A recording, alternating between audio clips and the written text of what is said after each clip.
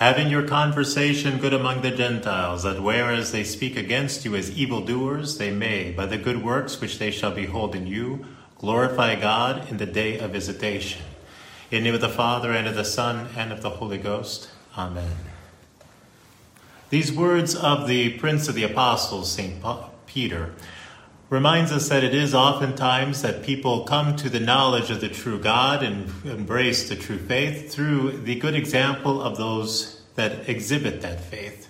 We see that particularly during the times of the Roman persecutions, when many of the people were brought to believe in Christ because they saw the fortitude, the courage, and the great charity of the Roman martyrs.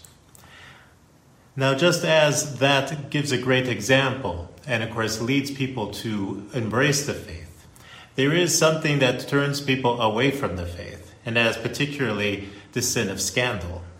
Our Lord says in the Gospel, "Woe to the world because of scandals, for it must needs be that scandals come. But nevertheless, woe to that man by whom the scandal cometh." So that we know clearly what we're speaking about, the Catechism of the Catholic Church defines scandal. It says, "Scandal is an attitude or behavior which leads another to do evil. The person who gives scandal becomes his neighbor's tempter. He damages virtue and integrity. He may even draw his brother into spiritual death. Scandal is a grave offense if by deed or omission another is deliberately led into a grave offense." In other words, scandal is not something that's simply shocking or something that surprises us or makes us angry. Scandal is, in a certain way, the assassination of the soul of one's neighbor. Much like the bomb at the Boston Marathon many years ago blew up and it shredded all those around it. So likewise, with scandal, it doesn't cause a temporal loss of limb or life, but it spreads to all those around it and of course leads them towards eternal death. Now our Lord says, "But he that shall scandalize one of these little ones that believe in me, it were better for him that a millstone should be hung about his neck, and that he should be drowned in the depths of the sea." The Catechism teaches us that scandal can be provoked by laws or institutions, by fashion or opinion. Therefore, they are guilty of scandal who establish laws or social structures leading to the decline of morals and the corruption of religious practice, or to social conditions that intentionally or not make Christian conduct and obedience to the commandments difficult or even impossible. This is also true of business leaders who make rules encouraging fraud, of teachers who provoke their pupils to anger and hatred towards certain groups of people, or manipulators of public opinion who turn it away from moral values. Anyone who uses the power at his disposal, in other words, his influence in society, his power of influence and persuasion, so anyone who uses such power at his disposal in such a way that it leads others to do wrong becomes guilty of scandal and the responsibility for the evil that he has directly or indirectly encouraged. Our Lord warns us in the Gospels, "The Son of Man shall send his angels, and they shall gather out of his kingdom all scandals, and them that work iniquity, and shall cast them into the furnace of fire. There shall be weeping and gnashing of teeth." It is particularly the sin of scandal that prevents the good news of the gospel to be spread and to be received by others.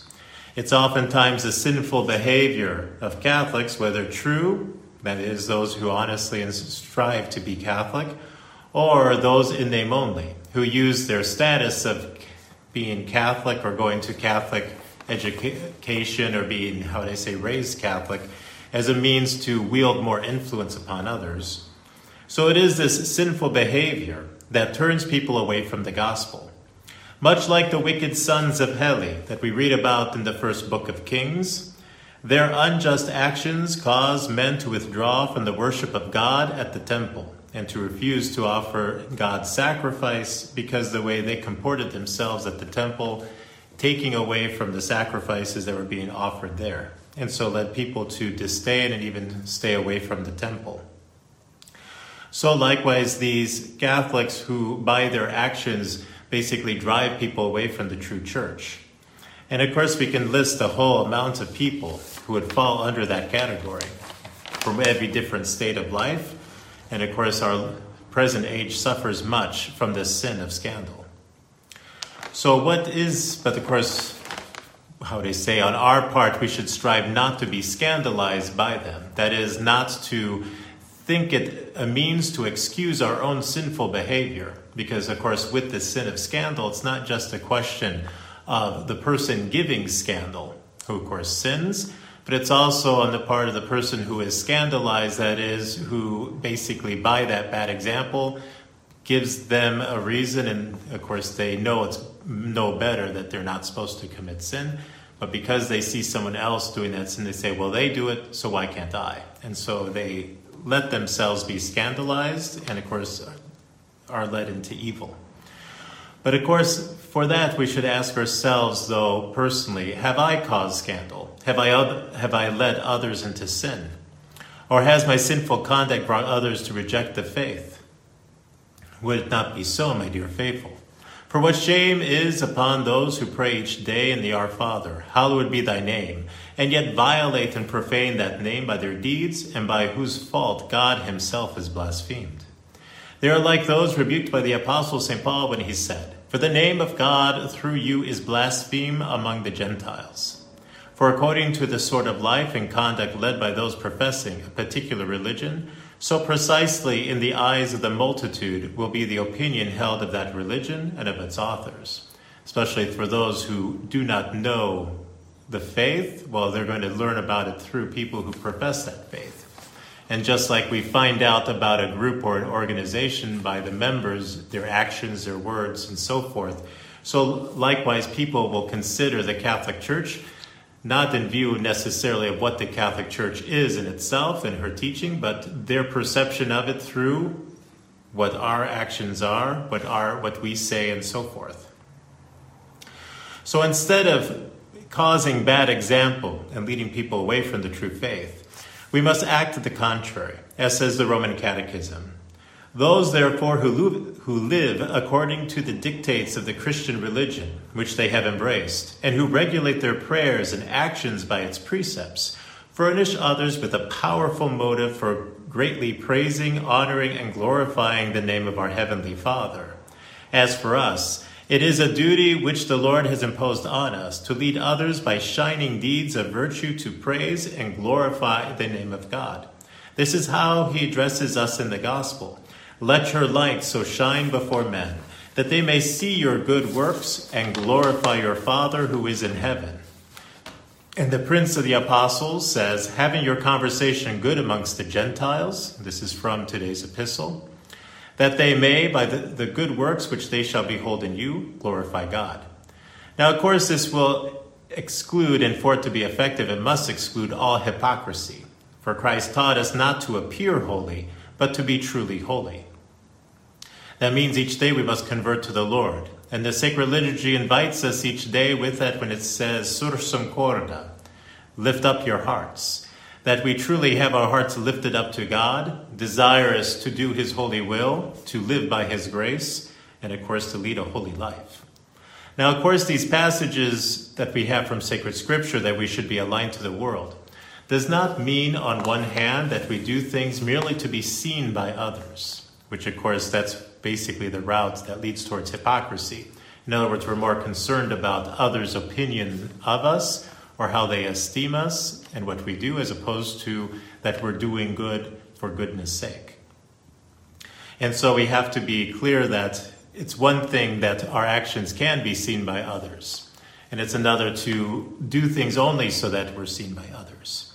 And so we have to have a right intention in our actions, that we do it out of charity, that is for love of God, and also for love of our neighbor. And that if we have any creepings in of pride or arrogance entering into our intentions, that we quickly dash them out. Always being mindful that for anything good that we do, we could not be able to do it unless we were sustained by God's grace and aided by his powerful help. And that will lead us to be more humble, because we acknowledge that it's not from our own power alone, or any goodness that we may have, because any goodness we have, well, it comes from God. It does not come from ourselves. We did not create it or make it so. But we receive it from God, who is good and gracious and most loving. So let us strive to abide by that commandment, the love of God, and that's through loving him with our whole heart, our whole soul, our whole mind, our whole strength, and that also we love our neighbors as ourselves, that it leads us to do good actions and, of course, things that lead to a good example and draw others to the truth of our faith. It is a constant battle for us to love God with the entirety of our being and our neighbors as ourselves. But if we do, many will be brought to the truth of the true faith by the goodness of our charity and the beauty of our deeds. Then, like the martyrs in Roman times, our witness to Christ will ignite the fire of divine love in the hearts of those who encounter us, and they will have the beginnings of eternal life. So let us strive to dissipate any dark cloud of scandal that might be around us, and heed the words of St. Peter in today's epistle, having your conversation good among the Gentiles, that whereas they speak against you as evildoers, they may, by the good works which they behold in you, glorify God. Amen. In the name of the Father, and of the Son, and of the Holy Ghost. Amen.